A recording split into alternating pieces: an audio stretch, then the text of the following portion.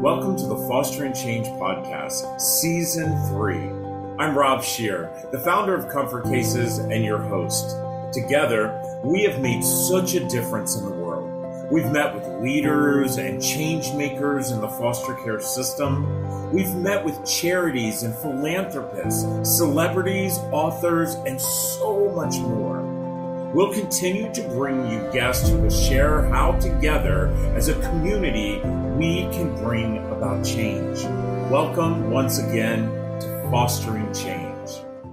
You know, it's hard to believe that half of the year is over and we are absolutely humbled and grateful for all that we have when it comes to fostering change and when it comes to Comfort Cases. You know, I've spent the last 6 months talking to some amazing people. And once again, I am so happy to have this next guest. This next guest, who I do consider my friend, which is York Bradshaw. York is actually the founder of what they call the Urban Hunger Project. Now, before I bring York on, I want to say a couple of things when it comes to talking about the word hunger. You know, for me, I have food insecurities, and I think it's because of what I went through as a child. And I think that we have more food insecurities within our country and within our world than we have ever experienced in our lifetime. And that's why I'm so excited to have York on, because we're going to talk about that. And there's some stories that I'm going to repeat that I actually wrote about in my book, but some things that some of you don't know. So York, welcome to Fostering Change. Thanks so much, Rob. Delighted to be here. You know, York, I was reading your bio, and I've known you for a while now, but the one thing I did not know is that you actually were a professor of sociology. I was. My background is really the academic world. So I was professor of sociology, and then I went into academic administration and was the dean of arts and sciences at a couple of places. So my background is very much academia. That is unbelievable. So, you know, I think that each and every one of us have a calling, and you know, and when it comes to you know, putting people before yourself, and that's exactly what you've done. I mean, I've known about you. I know about, you know, so many things that you have helped, and you know, that comes from something. Where did that start from? You know, I think for me, it started early. I had parents that really talked a lot about helping others, and I was exposed to really good role models early on. And I think I've just been really fortunate to be connected with a lot of people, and then to have a career where I could really, you know, study the human condition and teach and work with people, do research different places. And then finally, at some point, say, you know, I really want to go out and take this and try to make some changes in the world.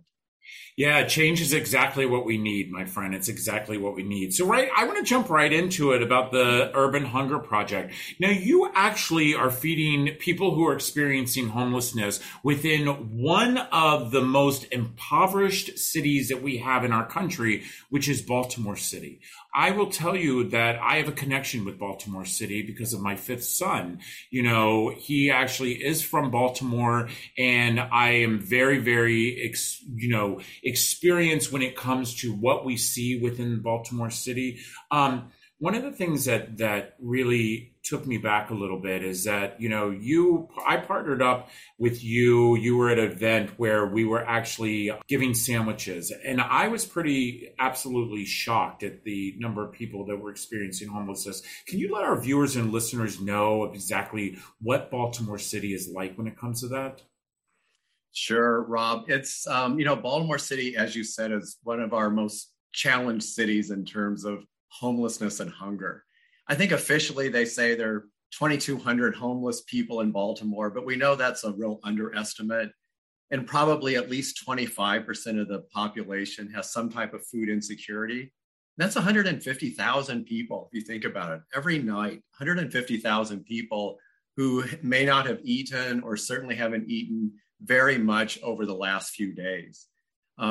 Each weekend, Saturdays and Sundays, we serve hot meals in, as you said, one of the most challenged areas of the city. And we're just really saddened and kind of blown away by the number of people who come through our line who say, you know, I haven't eaten for 2 or 3 days. I've eaten nothing. And you can tell. I mean, we serve them hot food. We take great pride in the type of food we serve. And before they can even move out of the line, they're just diving in eating because they're really so hungry. And we see people of all ages, from children on up into their 80s. We see people coming through it on crutches and wheelchairs. And so this is really a huge problem, not just in Uganda or Zambia, but right here in Baltimore. Yeah, that's the thing that's a little bit shocking for people is that, I do expect to hear about this in other countries, but to hear about this in the United States of America, where we spend billions and billions of dollars on just things that are just not needed. The fact that we cannot feed our people it blows my mind. York, I have to tell you, one of the things when the pandemic hit, I truly believe that this brought more light to everything than we've ever seen before. And again, I understand experiencing homelessness. I was a kid who was homeless. I understand what it means to not have a meal. I know what it was like to go to the McDonald's and steal ketchup packages. And I would actually eat those ketchup packages because that's all I was going to have. I understand that. But when it came to COVID, and really shining light upon this, my family in the beginning of COVID, as things were moving, through, and we realized we weren't coming out of this, March, April, May, my first reaction was, what can I do? How can I do something? What can I do? How can I help somebody? And so that was like the very first thing that I actually thought about. And so what we did was my family said, let's put some sandwiches together. Let's make some sandwiches. Never did I realize that we made hundreds of sandwiches in our kitchen. But I watched my children as they did that, York, and realizing that, food insecurity is real.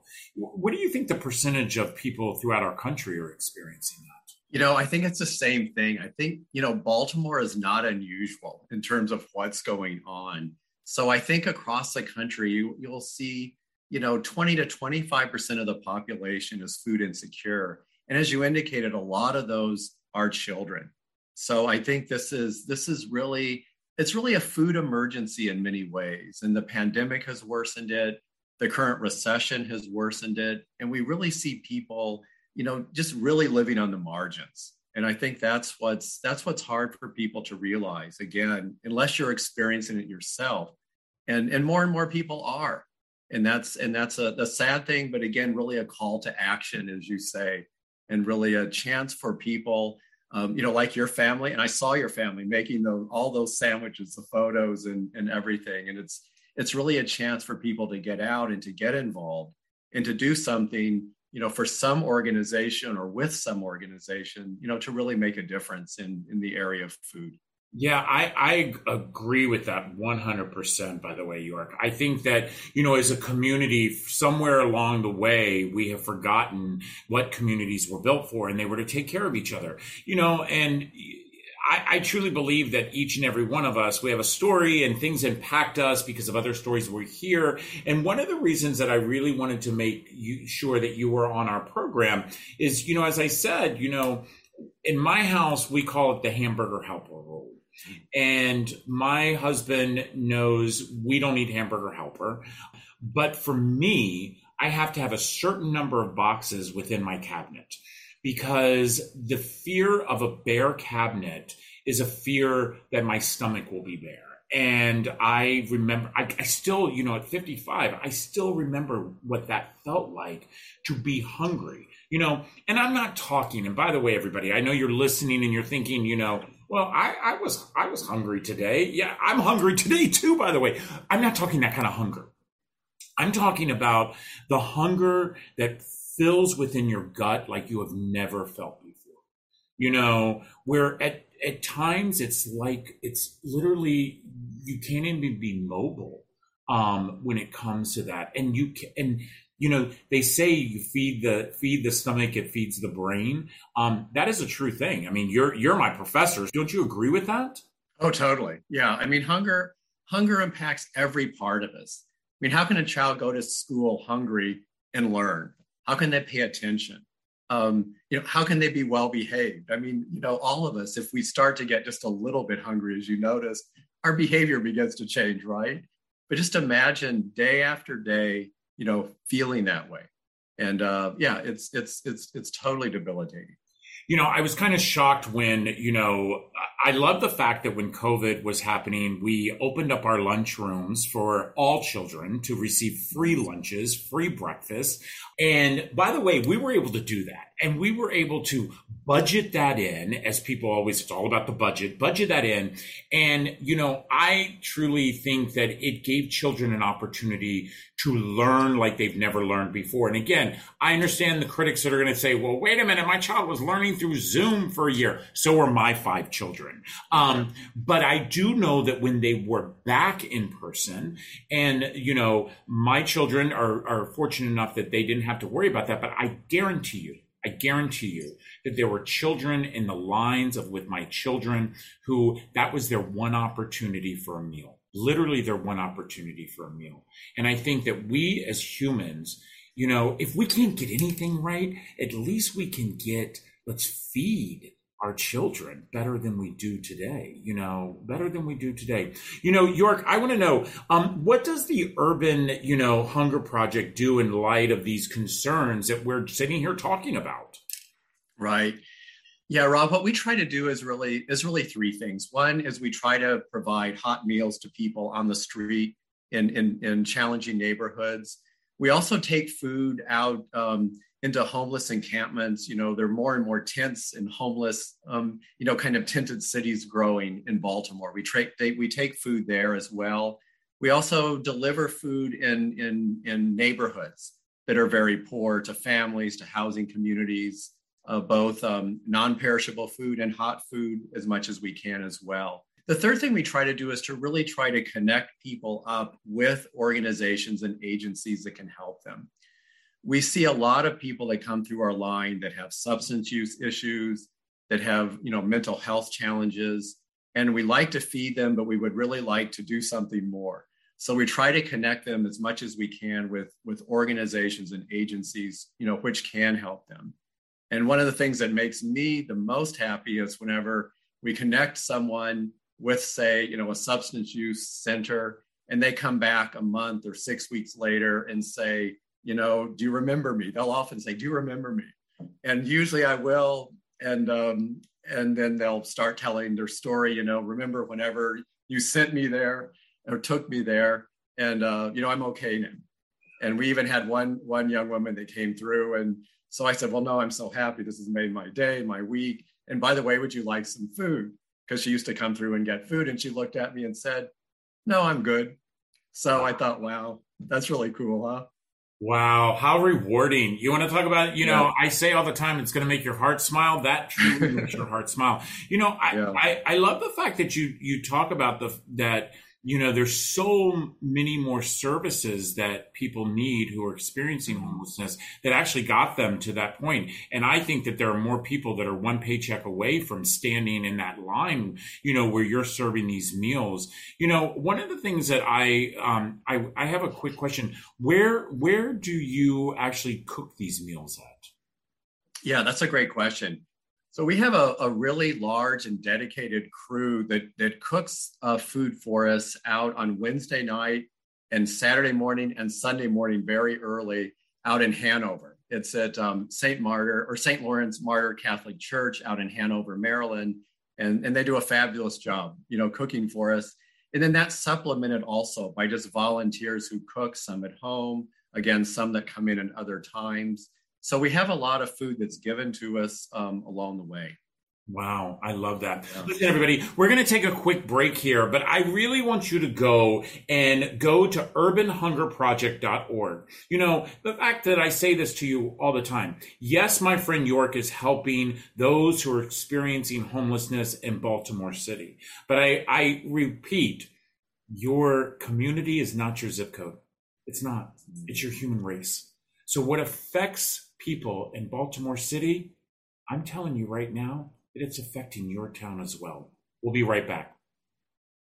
This episode of Fostering Change is sponsored by Comfort Cases, a national nonprofit that inspires our communities to bring hope and dignity to our youth that are in foster care. For just $10 a month, you can support the Comfort Cases mission and help us eliminate trash bags for kids who are entering foster care. For every $10 that you give, Comfort Cases will give a Comfort XL to a child entering the system. Be part of the change. Visit comfortcases.org. We all know that, going over Zoom, there's going to be glitches. So during the first half, you saw my screen go out a little bit, and I do apologize, and hopefully will not happen as we wind up fostering change. Listen, York, one of the things I have to tell you, I love what you do. Here you are, a professor who could have easily, taken retirement if you wanted to do whatever, but instead you want to embrace your community and really build it. I love the fact that you truly get your community involved, and that's so, so important. I think that it's so important that we educate our community about what's going on, and then we give them the tools to help change it. And that's what you've done with the Urban Hunger Project. So I have to ask you, how do you get your funding? That's a good question. We get our funding through private donations, people of all walks of life. And actually, I have a really cool story to tell you about our latest donation. So we had, I got a email from the president of an elementary school band boosters program. And I know her, and she said, by the way, we had a big fundraiser this year. These are elementary school music students, and they raised about $2,000, and they voted to give one half to the music program and then one half to a charity. So they researched what charity to give it to, and they ended up giving it to Urban Hunger Project. So she said, I have a check for close to $1,000 for you.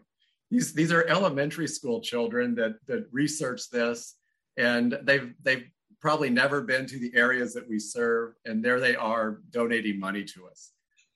So we're eternally grateful to all the people that do donate. We're 100% donation based. We're a volunteer organization, so we always appreciate donations and support of any kind from people. I love that. And I do believe that kids helping kids is how the world is going to change. And we know that there are a lot of children that are standing in that line that you have been feeding. So you've served more than over 100,000 people in Baltimore. 100,000 people. When did you start this project? We started during the pandemic. We started 18 months or so ago. I was part of a group that was already feeding people. But it started to get to be so big during the pandemic because so few organizations were out there because they were being told to shut down. So as a lot of groups were shutting down, we decided to start. Probably not the best business model, but it worked for us. And so we really started during the pandemic, first of all, serving bag lunches, and then going to hot lunches. And I have to say, Baltimore in the early stages of the pandemic was almost like a ghost town, except for, the homeless population. We would drive down, and it was very easy to find homeless people because who else was in downtown Baltimore at the time that everyone was sheltering? So we started then, and we're very grateful that we've been able to continue and to grow beyond that. So yeah, we're about 18 months old. That's amazing. It's amazing. But it's so sad that you've had to feed over 100,000 people and have to feed them on donations that, we as a country should be taking care of each and every one of the people who need us. And these people truly do need us. That was one of the things you talked about, the ghost town. That was one of the things that my kids talked about as we were driving home and reflecting on the day that we spent was, we knew it was a pandemic. I will tell you, we didn't realize that it was as big as it had become, but we were, kind of shocked that, here we were masked up, gloved up, staying the 6 feet distancing. And here you had a population of people that probably really a lot of them weren't aware how intense was going on within our country and within our world at that time. I feel like these are a group of humans that we just feel like we can forget, and that shouldn't be the case. Yeah, it's totally true. I mean, early on, when, as you know, just reflecting on what you were saying, when we would go down, I mean, I'm really not exaggerating at all. We would pass corners and be out of food and be sad, and we'd literally see grown men, standing on the corner crying because they were just so hungry. And signs out there where, a woman had a sign and she said, "I'm hungry, for real." And out just stopping the few cars that were coming by, because a lot of the shelters and places like that were closed down, or at least severely reduced in terms of their capacity. So yeah, I've seen a lot of poverty in Africa and other places, and I was thinking no place was as bad as Baltimore during those days. And I still see that every week. And we try to say to people, to our volunteers, remember, everyone coming through is a person, no matter, what their situation is, no matter how, high they might look on drugs or whatever. They're all people. They all have souls, and we need to take care of them the best that we can. We can't save everyone. We know that. We're not trying to say that we do, but we can at least provide them with some food and some encouragement, and hope that we can make some difference in their lives as they go forward. York, you said it. You absolutely said it. Each and every one of them have a soul. And each and every one of them is a person. And that to me is so, so important that we realize, through this season, we've had these amazing people on, like my friend York, talking about how we can truly impact our community. How can we make a difference?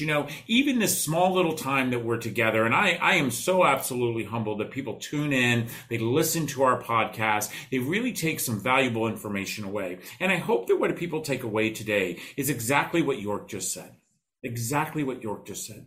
No matter what someone is experiencing, no matter what you think about when you pull up to that stoplight and you try not to make eye contact, that's a person. That's a person. And I say this to my kids, my husband and I preach this over and over again. Maybe you're not like the Shears and you carry a snack bag in your car so you can hand it to somebody who's standing at the corner. I don't have cash. I don't carry cash on me. So I don't have money to give someone. But what we all have is the ability to give respect. York. And to me, I think that's about eye contact. I think that first we have to take the barriers down, that these are bad people, that they put themselves in this situation, and understand, as you said, my friend, they are people. They are people. York, is there anything you'd like for our listeners to hear before we sign off? Well, first of all, Rob, I really appreciate you having me on, and you have a wonderful organization, and I always enjoy talking with you.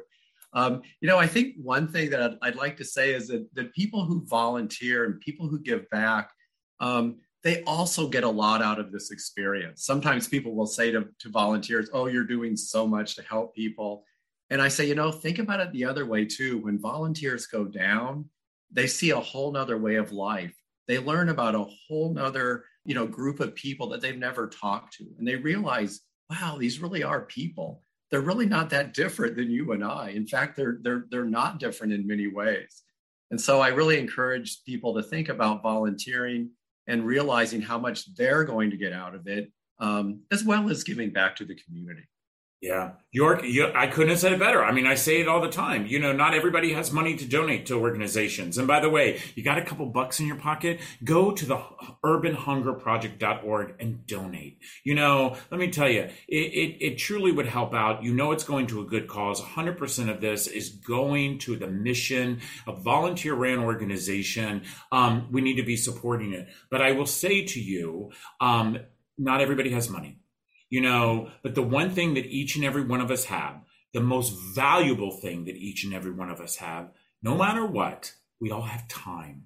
We have time. And with that time, you take it and invest it. And what do you invest it in? The thing that will grow your future tomorrow, your community. It's simple as that.